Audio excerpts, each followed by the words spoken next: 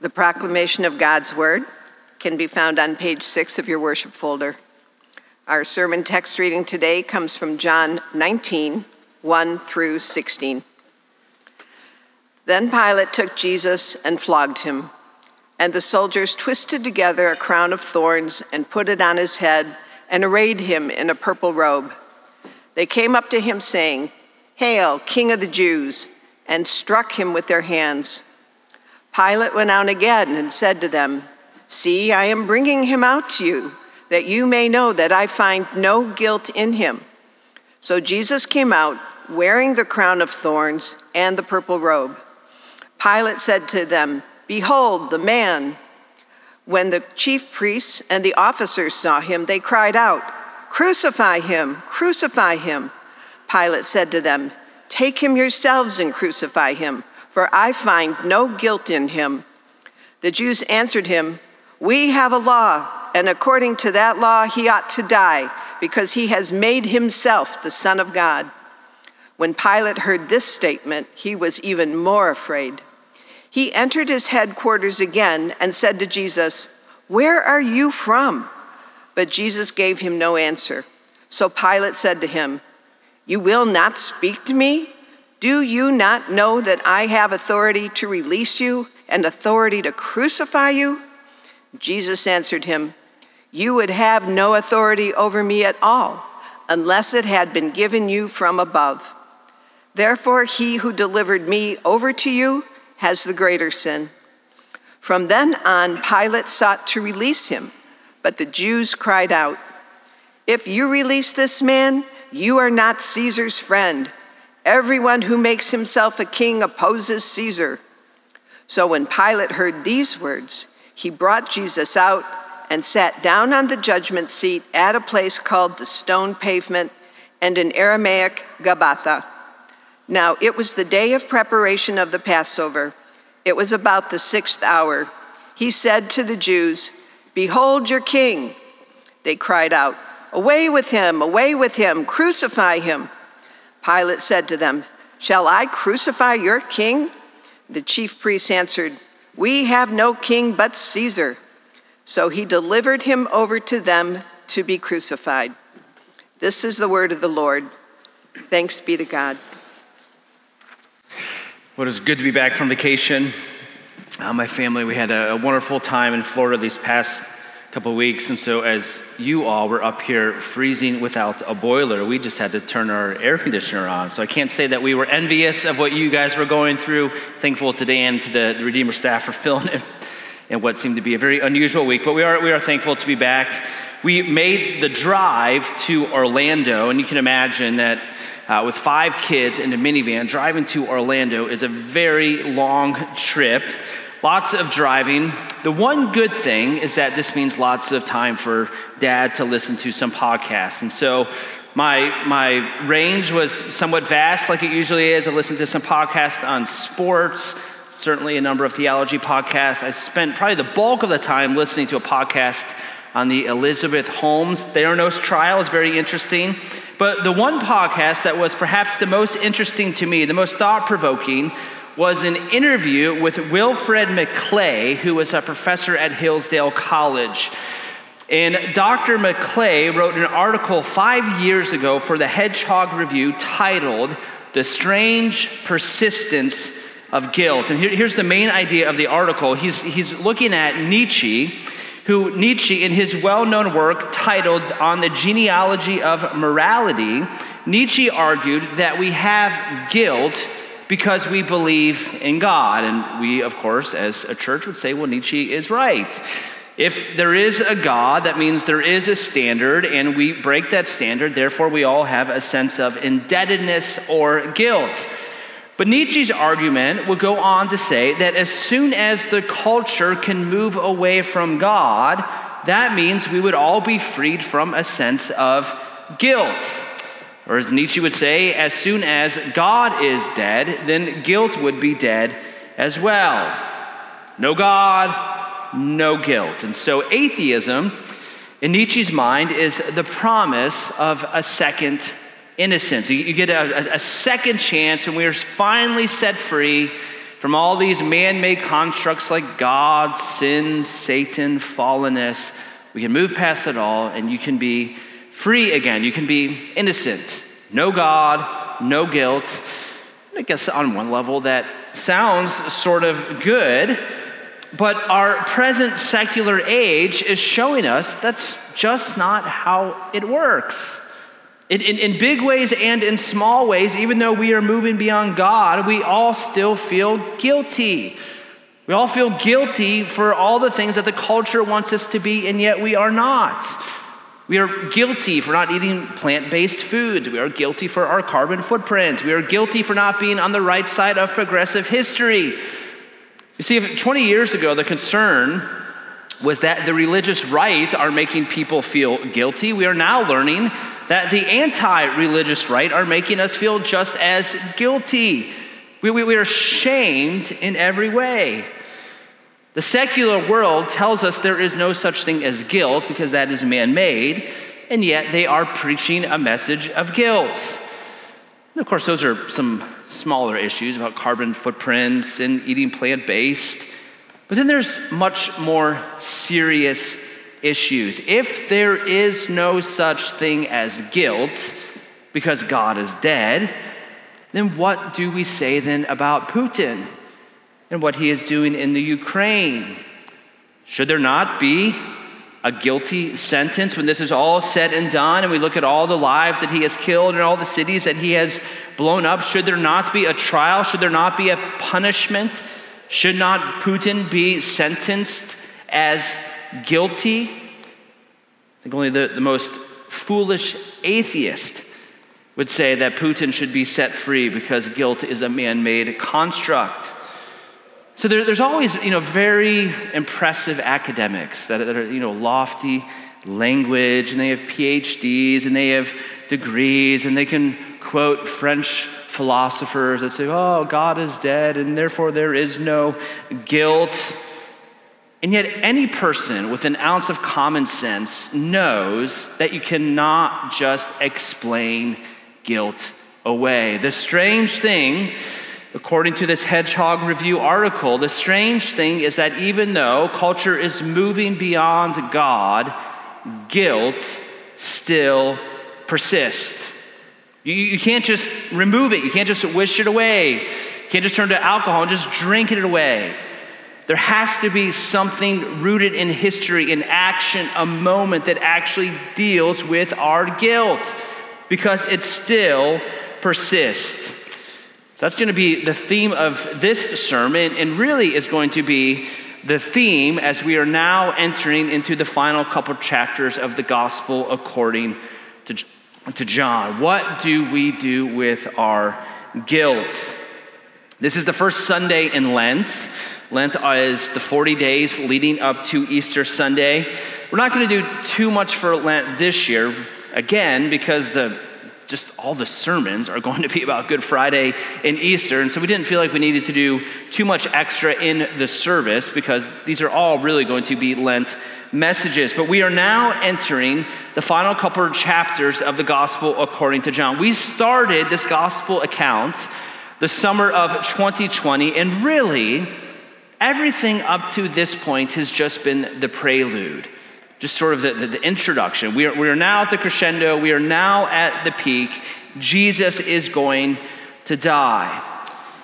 And our hope for you this upcoming Lent season is that everything that we are going to talk about these next 6 weeks in these services, that you would come to understand the gospel of grace in a new way, in a fresh way, in a renewed way. And perhaps some of you that do not know the Lord, that you would come to know the grace of the Lord Jesus Christ, perhaps even for the very first time. We are all guilty. You can't just explain it away through academics. You can't just explain it away through philosophy. And as we're going to see also, for the religious people, you cannot just burn off your guilt through your own religious act or sacrifice. You need something outside of you to do it. And that is going to be our theme for these final couple weeks. At this point in John's gospel account, Jesus has now been betrayed by Judas. He has been arrested, and as we saw a few weeks ago, Jesus has been sent to the high priest, and now he is before Pontius Pilate. Pontius Pilate was the Roman governor, and as you look at this story carefully, Pontius Pilate, he's really just a pawn in this story. Pilate looks at Jesus. He sees no ultimate guilt in him. You know, the Jewish people are very concerned about blasphemy and what Jesus has been saying, but Pilate's not a Jew. He does not care about them. He just wants peace and order in his city. And so Pilate is going to have Jesus flogged, and this is just a way of him trying to appease the crowds. It's his way of saying, okay, I know you don't like Jesus. You can see I flogged, I did something. Now, can we all just go home? Just live in peace. I did something. But for this angry crowd, that is not enough. And so the crowd is going to paint Pilate into a corner, and they say, you either kill Jesus or we are going to tell Caesar that there is another king, and you are going to lose your job. Pilate is a coward. He listens to the crowd. Jesus is going to be handed over to them to be crucified. Jesus is going to make the ultimate sacrifice in his devotion to God. Now, in this story here in John 19, what often happens, and this is what often happens also during Lent, is that we make this story of how we should follow the example of Jesus. That we should be like Jesus in his suffering. And for 40 days during Lent, that we should suffer a little bit like Jesus. So make some kind of sacrifice in your life. Give something up. Give up meat, give up chocolate. Make your life a little bit harder. Make your life a little bit more sacrificial so that you might be more like Jesus. And the reason that many people do this is they want to personally atone for their sin. This is a way of sort of buying off God. They know that they're guilty. The strange thing is that guilt persists. And so Lent becomes a time of burning off our own sin. But as you see, and I hope you'll see in this sermon, if that is your understanding, not just of Lent, not just of John 19, but of the actual gospel, if that is your understanding of what Jesus has come to do, simply to give you an example for how to suffer for your own sin, I want you to see that's a moralistic, man-centered, Christless, and not a gracious way of understanding what Jesus is doing here in John 19. So I have 3 words from the text before us that show us a better way to understand what Jesus is doing here on Good Friday. The 3 words that are before us this morning are flogged, see that in verse 1, thorns, you see that in verse 5, Passover in verse 14. 3 words, flogged, thorns, Passover. These 3 words, when you put them together, will find the hope for our guilty souls. And this hope is not found in us or through religious piety, but is found in what Jesus has done. Word number 1 says that Jesus was flogged. Now the word flogged, that's not a word that we would likely use today. Perhaps the word that we would have in our minds when we hear it is that Jesus was whipped. And that's close. But flogging is a step beyond even just being whipped. It was a whip, but inside the lashes of the whip was laced with very sharp objects. So stone or pieces of bone or perhaps even some sharp pieces of brass that was all laced in the whip. And so the soldier would get the whip, crack it on the guilty person's back, and there would be the first just, smack of the leather. But then what would happen is those sharp pieces were then embedded in the flesh of the back. So once that happened, then the soldier, after whipping, would then pull down so as to actually tear the flesh. This was an excruciating punishment that was saved for the vilest of offender. This was the type of punishment that was only given to guilty people. Perhaps this is stating the obvious, but sometimes the obvious needs to be stated. It's important to notice here that Jesus is now seen as being guilty. He, of course, isn't. All he's done is love and follow the Lord and to be faithful to him. But Jesus now is being seen as a lawbreaker, as guilty, as owing a debt. Jesus, though innocent, is being tried as though he is guilty. Guilt needs to be atoned for. Payment needs to be paid. It is unjust just for guilty to go free without punishment. So Jesus is being tried here, and the punishment is that he is being flogged. What's interesting, though, is Isaiah, who is an Old Testament prophet. Isaiah writes in chapter 53 of his book, there's this very beautiful chapter that is the chapter of the suffering servant. It's really looking forward to Jesus and how he will suffer. And Isaiah says that by the wounds of the suffering servant, we are healed. This is a verse that Peter will also quote in his first letter. The King James Version translates Isaiah 53 by saying, by his stripes we are healed.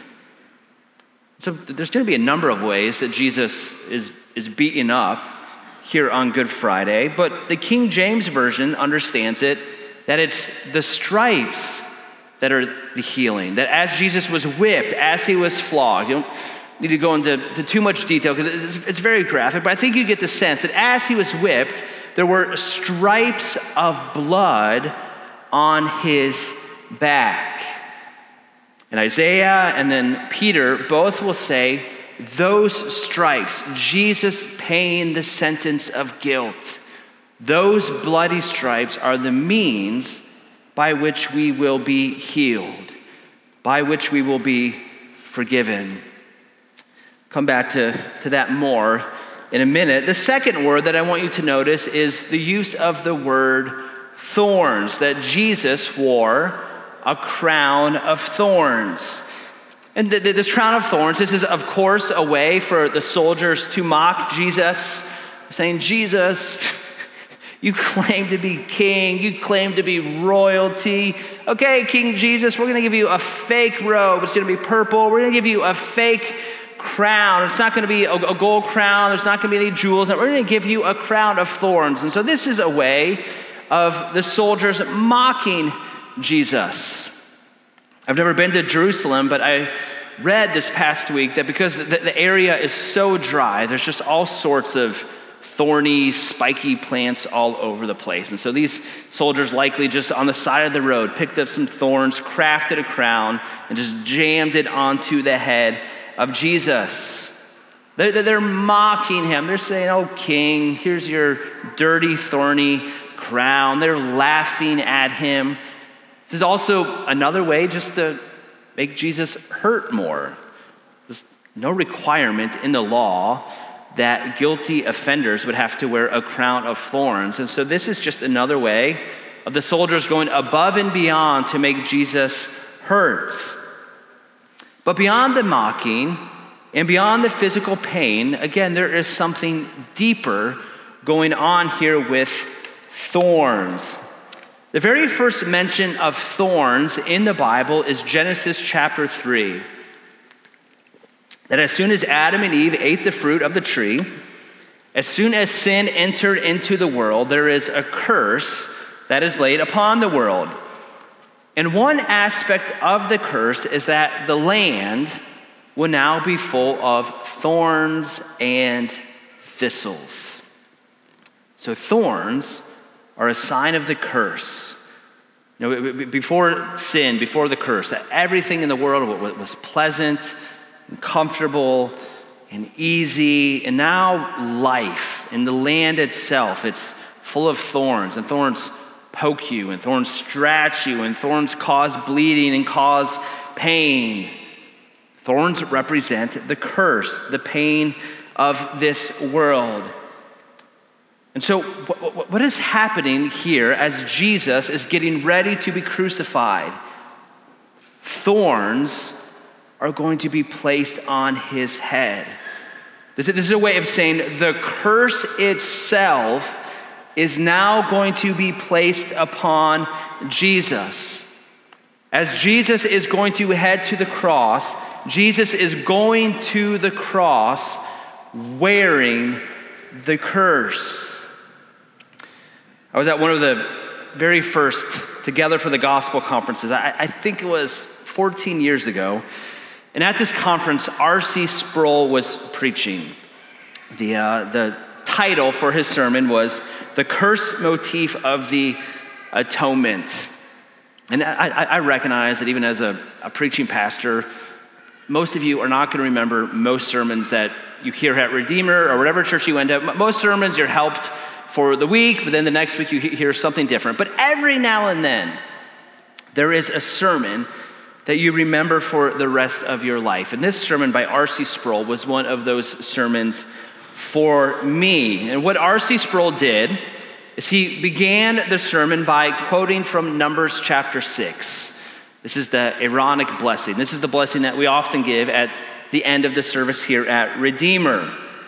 It's a blessing. The pastor raises his hand and says, "The Lord bless you and the Lord keep you. The Lord make his face to shine upon you and be gracious to you. The Lord lift up his countenance upon you and give you his peace." It's a blessing. It's about knowing God and being with God and God drawing close to you. It's about God giving us his peace. This is the great blessing of God. Now think of the curse as the opposite of all of that. About God being distant, about God being dark, not blessing, but God actually cursing. Jesus put that curse. He put the opposite of Numbers chapter 6. He put that curse on himself as he went to the cross. Galatians chapter 3, cursed is the man who hangs on a tree. On the cross, Jesus was cursed. He wore thorns. It was the opposite of God's blessing. Jesus, though perfect and pure, would take the thorns, he would take the curse and place it upon his head, and he hung on that tree. The opposite of Numbers chapter 6. May the Lord curse you. May the Lord abandon you. May the Lord keep you in darkness and give you only judgment without ever receiving grace. That is what Jesus put on his head as he wore the crown of thorns. He wore the curse in our place. The final word before we begin to tie this all together is the word Passover. See the word Passover in verse 14, that all these events are happening on the day of preparation for the Passover. There's a little bit of debate about what day of the week this is in reference to, but that's really a secondary debate. The main point from John is that this detail is that this detail is showing us is that Jesus is now being prepared. This is the day of preparation for the Passover lamb, that Jesus is being prepared. You got to remember what happened during the actual Passover, the first Passover. This was back in the book of Exodus. Then on the night before the Jewish people were going to be set free from Egypt, the God was going to move through the nation and he would strike down all of the firstborns. God was bringing judgment. God was going to judge the guilt. And yet God, because he is gracious and kind, provided a way for God to pass over some of the households. So God's people were to take a lamb, they were to sacrifice it, and they were to paint the blood of this lamb on top of the doorpost. And as God would move through the nation, God would see the blood of the lamb, and he would pass over. He wouldn't see the guilt, but he would pass over it in grace.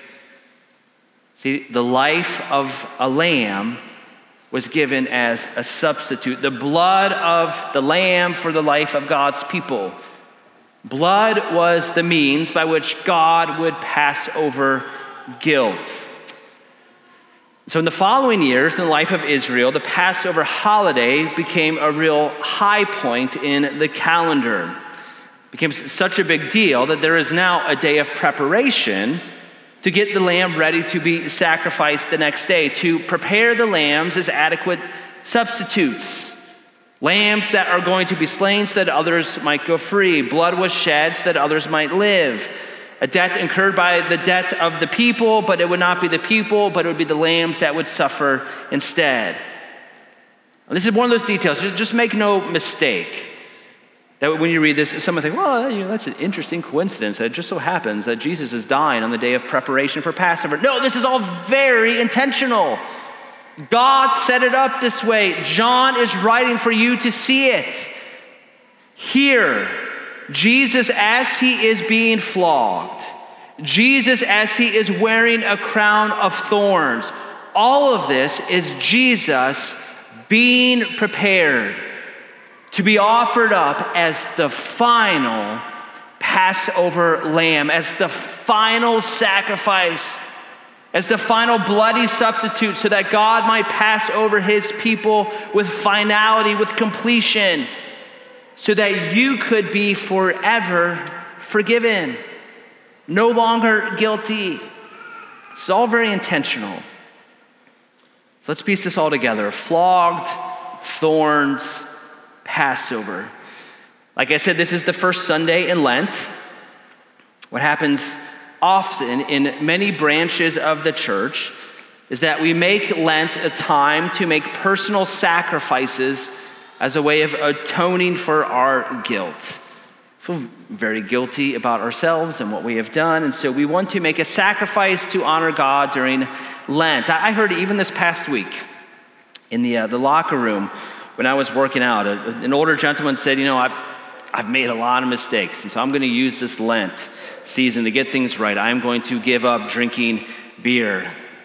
Not the greatest sacrifice, probably could do a little bit more, but behind it is the heart of all of us, that we want to prove something to God. We want to atone for our sins. We want to make our lives a little bit harder to show God that we are really penitent.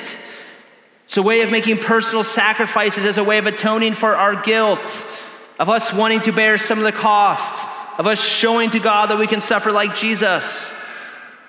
But even though we try during Lent to suffer for our sins, the strange thing is that guilt still persists.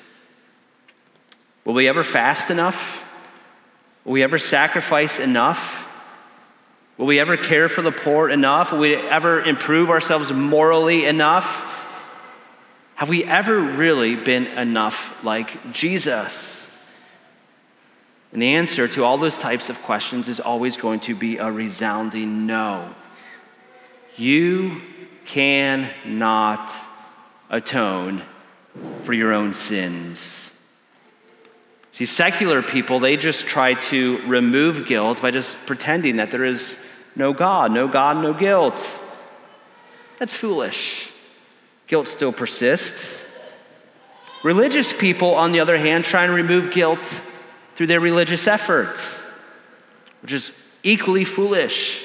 Because even in the most religious, pious person, look at Martin Luther, guilt still persists.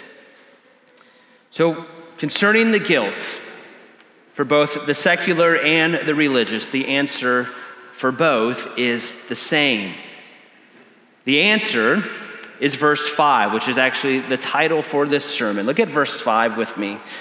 Now Pilate is saying, verse 5, he's mocking, he's not genuine, but his words are absolutely true. They are more true than he realizes concerning our guilt. The guilt that every single person, male, female, young, old, rich, poor, the guilt that every single person has. What do we do with our guilt? Behold the man.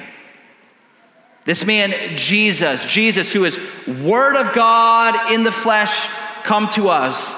Jesus who is the great I am. Behold Look to him, trust in him. Turn away from yourself and be found in him by faith. If you are secular, do not live under the fantasy that there is no such thing as guilt, because you know, deep inside your heart, you know that Putin is guilty, that there is a standard and that people are breaking it. And if you are being honest, you have to admit that you are more like Putin than you are like Jesus Christ. You know that you are a guilty person.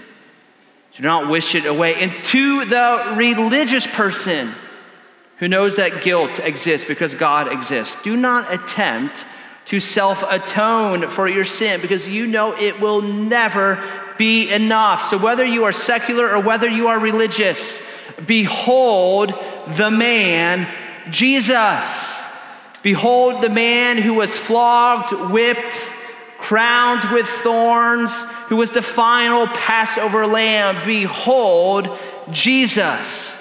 Jesus who was whipped, Jesus who was flogged. Behold the stripes on his back.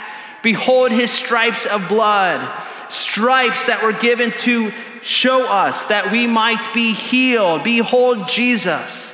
Jesus who wore a crown of thorns, Jesus who wore our pain, who wore our sin, who wore our shame and suffering, Jesus who took the entire curse upon himself, Jesus who was cursed so that we might be blessed. Behold him, Jesus. Behold Jesus, the final Passover lamb.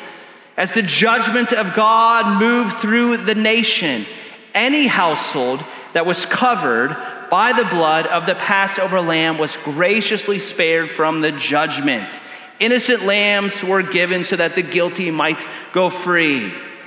Make no mistake, Israel did not earn this gracious act. Israel did not give up enough meat.